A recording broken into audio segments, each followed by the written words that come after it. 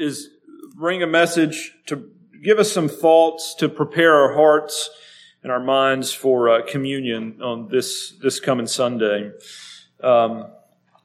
Whenever we have communion, we recognize and have brought up the point regularly that it's a celebration. It's a celebration of the communion that we have with God through Christ. It's also a celebration of the communion that we have with one another.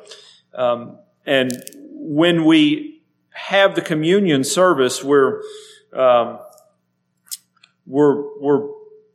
putting forth, we're reenacting, as it were, a spiritual reality with these physical elements that Christ has given us. He says to his disciples in that first Lord's Supper that this bread is my body, which is broken for you. This cup or this wine, this is the blood of the new covenant, the New Testament. And so when we focus on communion, our communion with the Lord, we're thinking about the fact that his body was broken for us, that the new covenant that we have been brought into by grace has been sealed with his blood. Then it's entirely appropriate that we take a little bit of time to focus on and to think about the sufferings of Jesus Christ. In 1 Peter chapter 3, verse 18, Peter says, "For Christ also hath once suffered for sins, the just for the unjust, that he might bring us to God, being put to death in the flesh, but quickened by the Spirit." Peter says Christ suffered for us once, suffered for sin once, the just for the unjust. And so every time we come to the communion table, it really is just another reminder of the fact that outside of the shed blood of Jesus Christ, we do not belong here. Outside of the shed blood of Jesus Christ, we really have no commonality here. There is no communion or fellowship of the saints outside of being clothed in his righteousness and washed in his blood. That's where we all stand. And so, I want to spend tonight looking at Mark's account of the sufferings of Christ. And we're going to read in Mark chapter 15, verses 15 through 33, and then we're going to make some comments there. So when we're thinking about communion, his body being broken, his blood being shed, we're obviously talking about the work that Christ did for his people on the cross. And so let's go to Mark 15. We're going to read the account leading up to that. And we're going to spend some time thinking about the sufferings of Christ and the crucifixion. So Mark 15,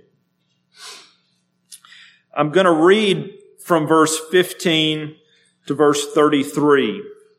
Okay, this is where the account is laid out in Mark. So Mark 15, starting in verse 15.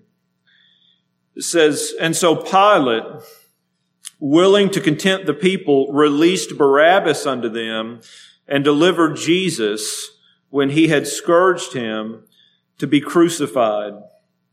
And the soldiers led him away into the hall, called the Praetorium, and they called together the whole band. And they clothed him with purple, and platted a crown of thorns, and put it about his head, and began to salute him, Hail, King of the Jews! And they smote him on the head with a reed, and did spit upon him, and bowing their knees worshipped him. And when they had mocked him, they took off the purple from him, and put his own clothes on him, and led him out to crucify him. And they compelled one, Simon of Cyrene, who passed by, coming out of the country, the father of Alexander and Rufus, to bear his cross. And they bring him unto the place, Golgotha, which is being interpreted the place of a skull. And they gave him to drink wine mingled with myrrh, but he received it not. And when they had crucified him, they parted his garments, casting lots upon them what every man should take. And it was the third hour. and they crucified him. And the superscription of his accusation was written over the King of the Jews. And with him they crucified two thieves, the one on his right hand and the other on his left. And the scripture was fulfilled which saith, And he was numbered with the transgressors. And they that passed by railed on him, wagging their heads and saying, Ah, thou that destroyest the temple and buildest it in 3 days, save thyself and come down from the cross. Likewise all the chief priests, mocking, said among themselves with the scribes, He saved others, himself he cannot save. Let Christ the King of Israel descend now from the cross, that we may see and believe. And they that were crucified with him reviled him. And when the 6th hour was come, there was darkness over the whole land until the 9th hour. So this section in Mark is what is commonly referred to as the passion of Christ out of Acts chapter 1 verse 3. It just literally means the sufferings of Christ. And this is, we look at the crucifixion and we look at the events that were leading up to the crucifixion. This is the most significant event in human history. The event that fulfilled the entirety of the Old Testament is right here. The event where you and I find our standing before God in righteousness is right here. The event where your sins were paid for and your forgiveness was secured is right here. And so it's appropriate at times that we come back and we reflect on what it really meant for Christ to suffer on behalf of His people. Not in a way that we just glory in the gruesomeness of the scene necessarily for entertainment's sake, but the reality is Scripture gives us a pretty detailed account of the human suffering, and then we only really get to guess about the sufferings of what it must have been like for the Father to turn His back on the Son. But the Scriptures give us a pretty detailed account of the sufferings of Christ, and what we're to do with that is to walk away amazed that God would love His people so much that He would subject His Son to this and then some.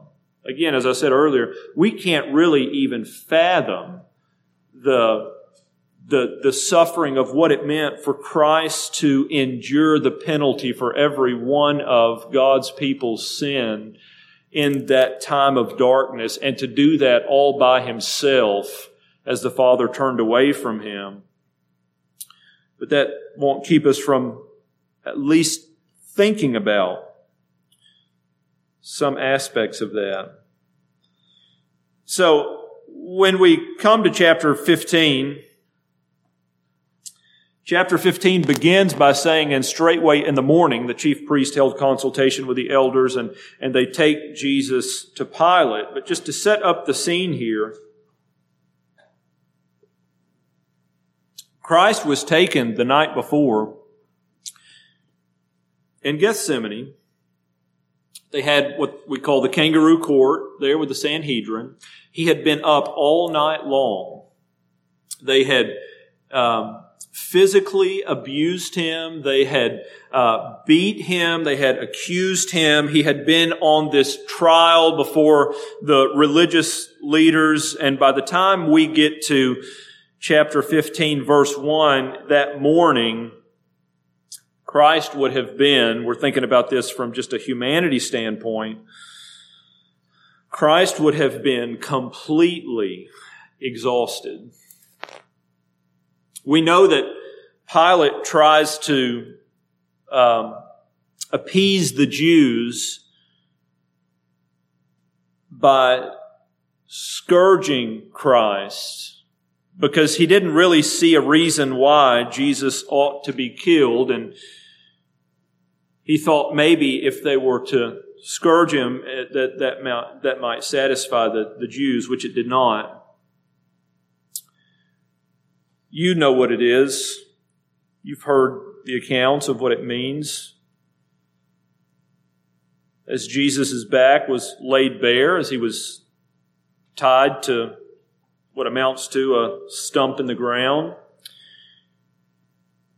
and lash by lash, the flesh was ripped from his back.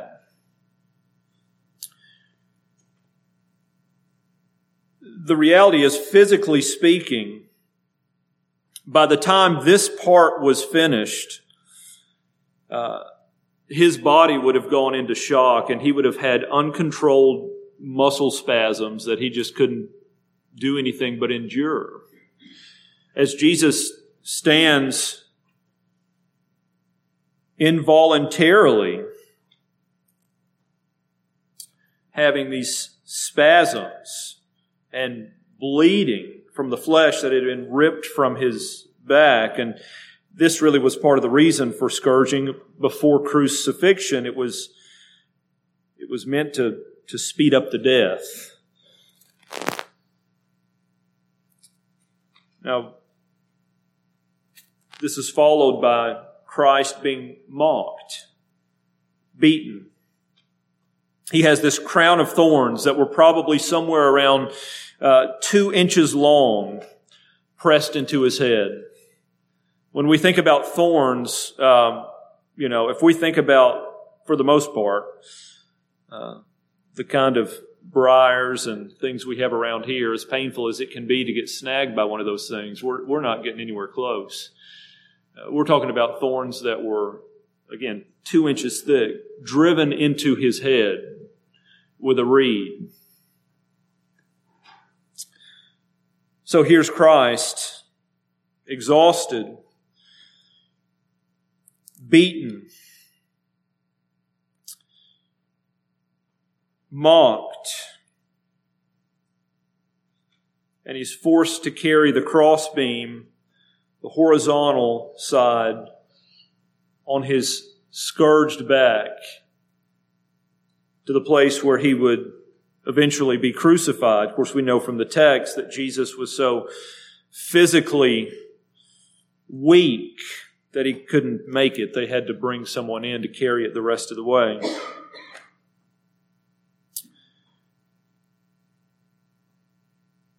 It's a pitiful scene.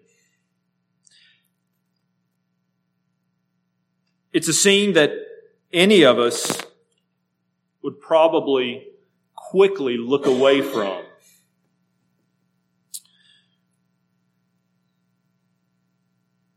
And it's a scene that only took place because of my sins and your sins. It's a scene that at the same time tugs at our heart, but only plays out the way that it does because of the hardness of our heart. And so Christ goes to the cross. His hands or his wrist and his feet were nailed. He was crucified, and as he's being crucified, he continues to be mocked. Of course, if you've heard much about the Roman cross, you know that this was the instrument of torture. Whenever Rome wanted to make an example, this is what they did.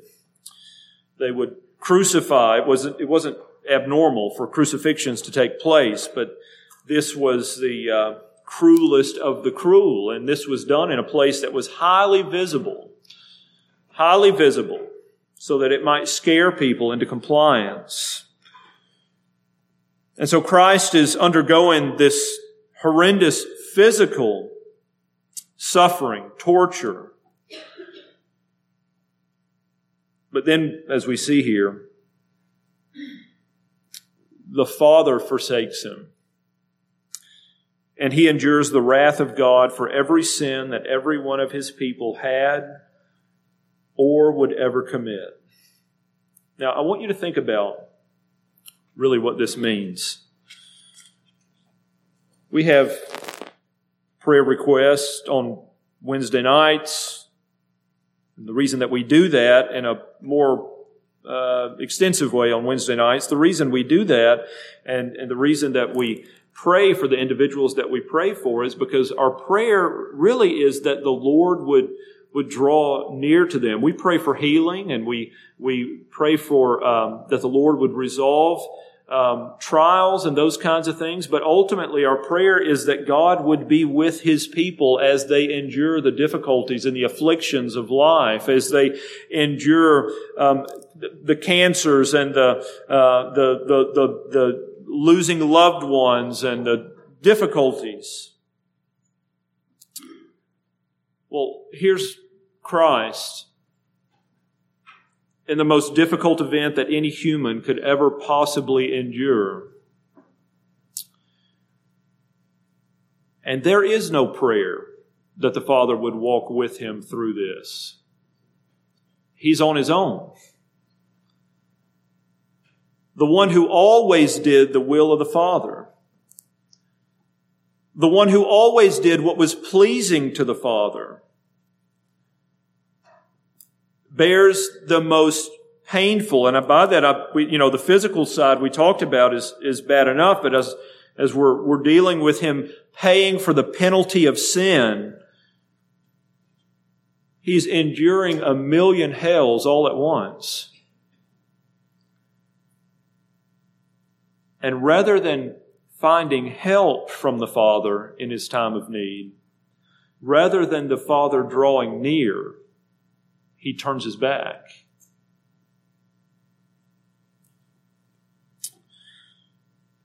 Someone said, when we look at the cross, God turns the tables on the sacrificial system.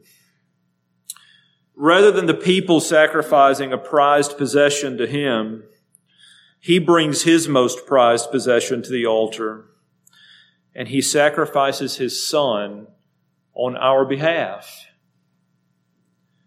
There is a real sense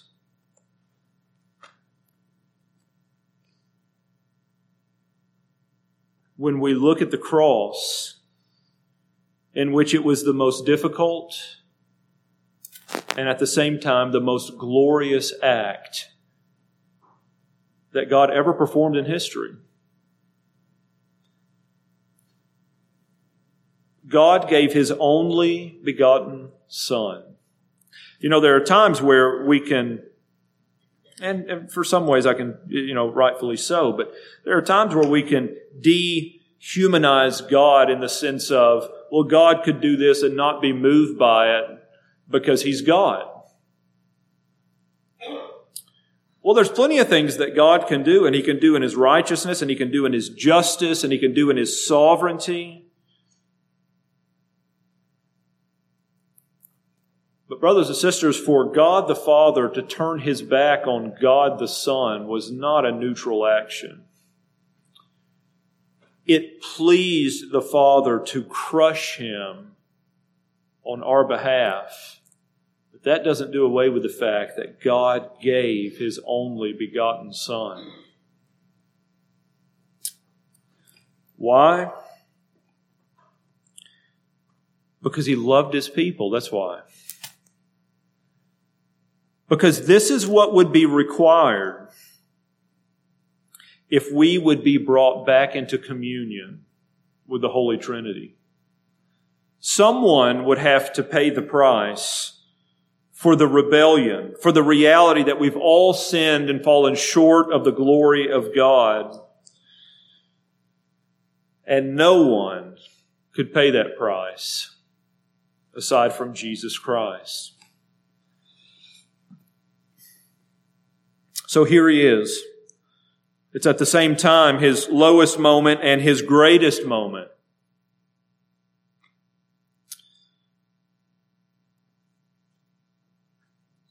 When we read in the Gospels, it becomes very, very clear that Jesus comes to the cross voluntarily. He lays down His life.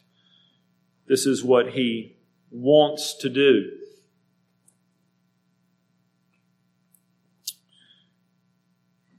And when we look at a scene like this, we really have to stand back in amazement at the sheer breadth of the love of Christ for His people. If Christ would do this, why would we be afraid to ask Him for anything? If the Father would give this, why would we be afraid to ask the Father for anything? How much does Jesus Christ love His people? Well, Mark 15, the other accounts lay that out very clearly. What are the depths that He's willing to go to care for, to complete, to execute the salvation that He has accomplished? Well, the description is difficult enough. I've read this before. It's been years ago. I think it's helpful in kind of getting the idea of what it must have been like. The description of crucifixion, the experience. This comes from a historical fiction book, but it's helpful. I'm going to break into it as they describe the crucifixion of an individual. It says, they pounded spikes into the vertical beam near the base where the spikes should have gone through His ankles. And they bent His legs sideways so that when His feet were immobile, His thighs would cramp without any chance of respite. They bound His feet in such a way that the weight of His body on the spikes would make the iron bite cruelly into the arches of His feet. When the man was in place, they lifted Him and secured the base, arms wide, His body weight held only by the tight ropes around His wrist and by the one spike that was already driven into His hands. He pushed down with His feet to support Himself. Within seconds, the spikes tore into His skin. To find relief from it, He sagged against the ropes bound tightly to His wrist against the spike in the center of His palm, and new pain flared into the skin there.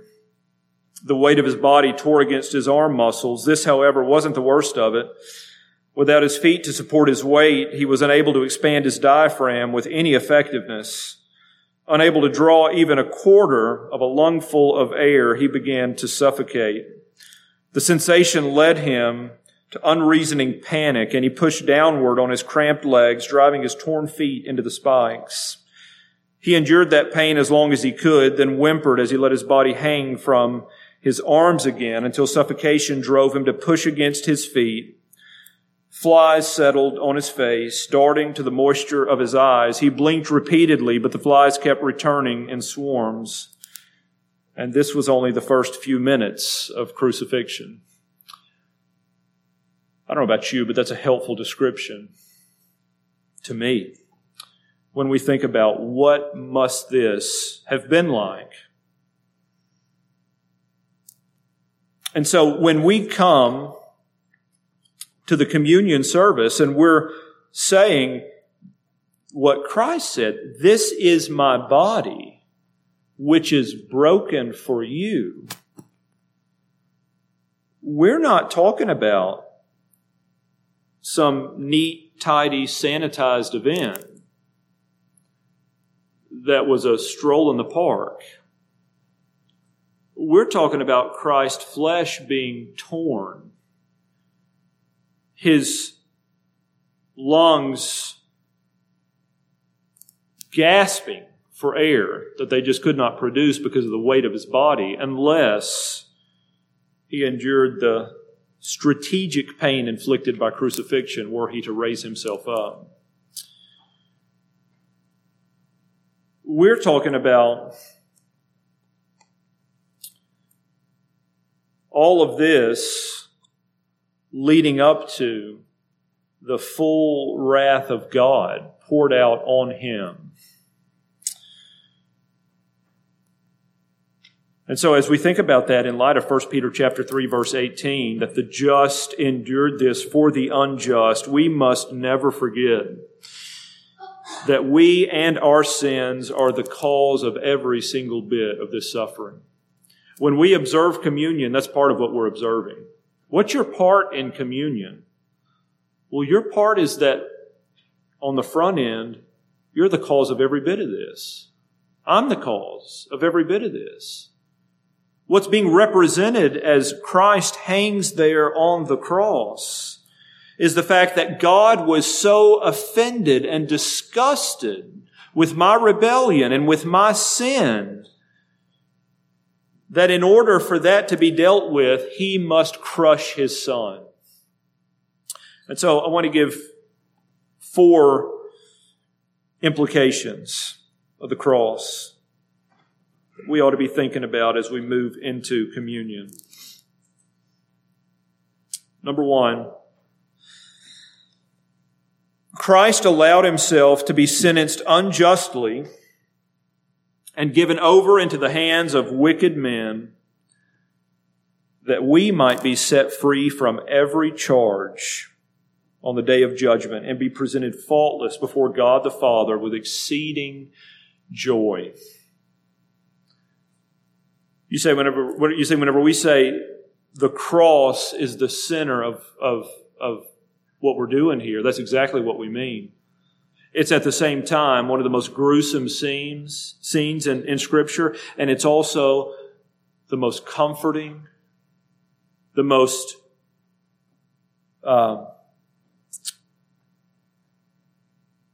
stabilizing, and one of the most joyful scenes that we find in Scripture. Why? Because, brothers and sisters, we are crucified with Christ, nevertheless we live.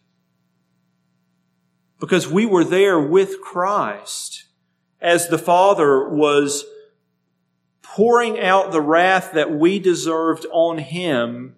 As He was condemned, we walked free. So that as you stand before Him now,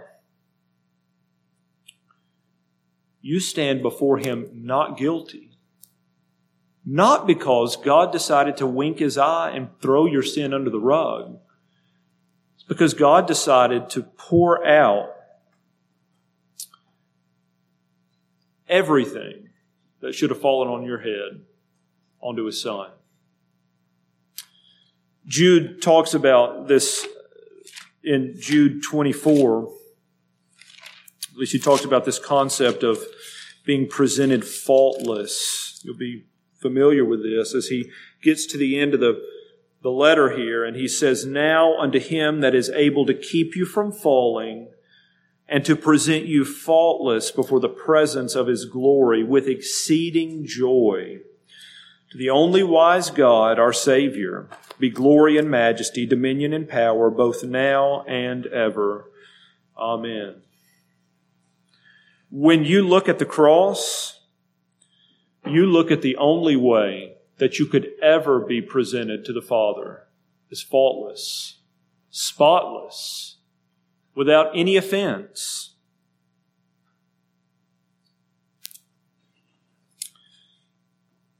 Secondly, when Jesus was stripped of His garments, He's crucified naked before His enemies, so that we might not stand in shame before God, but that we might be clothed in the perfect righteousness of Christ. Very similar to what we just said.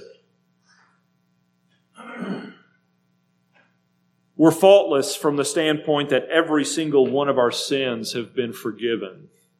They've been dealt with. But we're spotless in the sense that whenever God looks at us now, there's nothing to condemn. We're clothed in the righteousness of Christ. It's as if we lived every minute of our life and made every decision of our life to the glory of God since the day we were born. Because you've been given the righteousness of Christ. You see, as we come before God and we're clothed in this righteousness, that gets rid of any reason for us to ever try to justify ourselves. That gets rid of any reason for us to ever be defensive about our sin. How could we be defensive about that which Christ freely died for? How could How could we try to justify what Christ bore on the cross? He gives us something better than petty defensiveness and silly justifications. He wipes the slate clean and gives us His righteousness as we stand before the Father.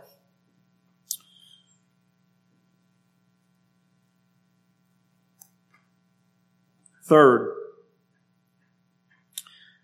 the passage tells us that Jesus was counted as a transgressor and a sinner.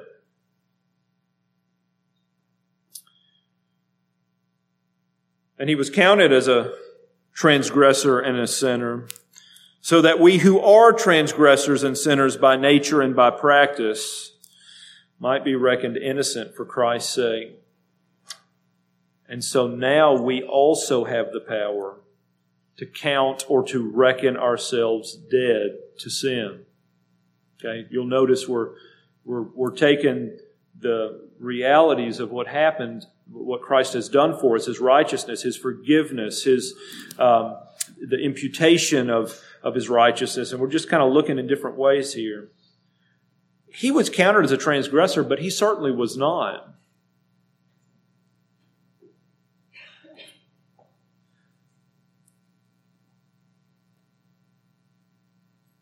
And while we might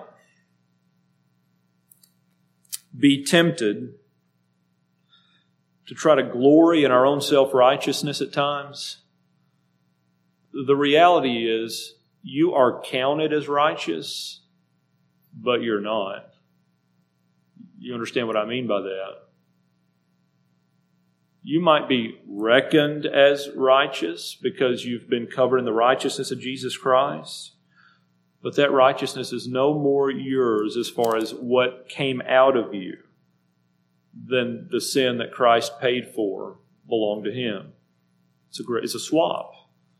The just for the unjust.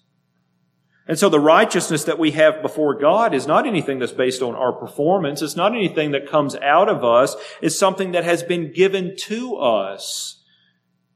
And it belongs to us, and it was purchased for us as the Son of God allowed His body to be ripped to shreds and endured separation from the Father, whom He had had perfect communion with from all eternity.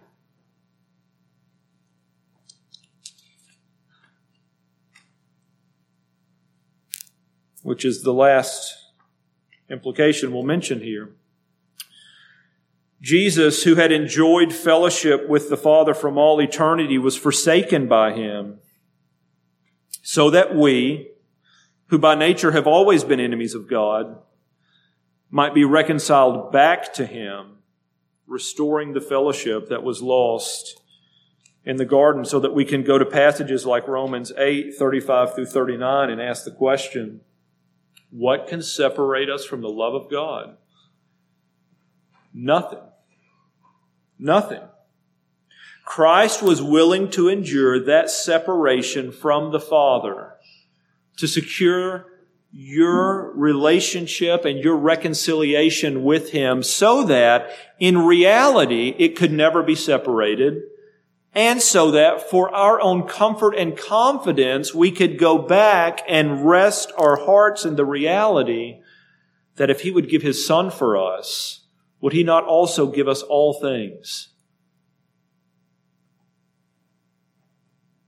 And so, brothers and sisters, as we think about coming to the Lord's Supper on Sunday and celebrating what we've been given in Christ, as we break the bread and we do that remembering His body that was broken for us, as we drink the wine and in that remembering the seal, the blood of the new covenant. May we remember that we have been brought into this covenant and we've been given this inheritance because of a suffering Savior who suffered and died on our behalf because He loved us and He redeemed us from the curse of the law so that now we enter into this communion celebration with joy. How do we respond to the sufferings of Christ? Well, the appropriate response is love. I love Him. I love Him because He would go to this extent to show His love for me. You see, we don't really go all the way if we look at the sufferings of Christ and say, I just feel so guilty, I feel so ashamed, I feel so unworthy. Well, all that stuff is true. That's why He's suffering. But this suffering was meant to lead to the communication of the Father's love to His people so that we in turn might respond in love to Him as we celebrate this glorious redemption that we've been given in Christ. And so I pray that we'll prepare our hearts the rest of the week as we prepare to come to the Lord's table and to celebrate this together once again. Let's pray. Father, we thank You for Your Son, Jesus Christ. Father, we thank You for the plan of redemption that You had covenanted with Yourself from all eternity, that You would orchestrate in order to save Your people, that You would execute in order to bring Your people back into relationship with Yourself. Father, we thank You that Jesus Christ lived the perfect life that we could not live. We thank You that He endured the horrific human suffering that we just we don't understand how a human could bear. And then, Father, we also thank You as we recognize, because You've communicated it, we can't even wrap our minds around this, that He endured the full weight of Your wrath for every one of Your people's sins. And so that the best we can do is say with Isaiah that it pleased You to crush Him. And so, Father, I pray that we would not downplay the cross, that we would not insult Your Son by appealing to some silly form of self-righteousness, by being defensive over the sins that You've paid for, that You've died for, but that we would glory in the cross and that You would bless us to be able to see it for what it is. We thank You for loving us. We thank You for Your Son. It's in Jesus' name we pray. Amen.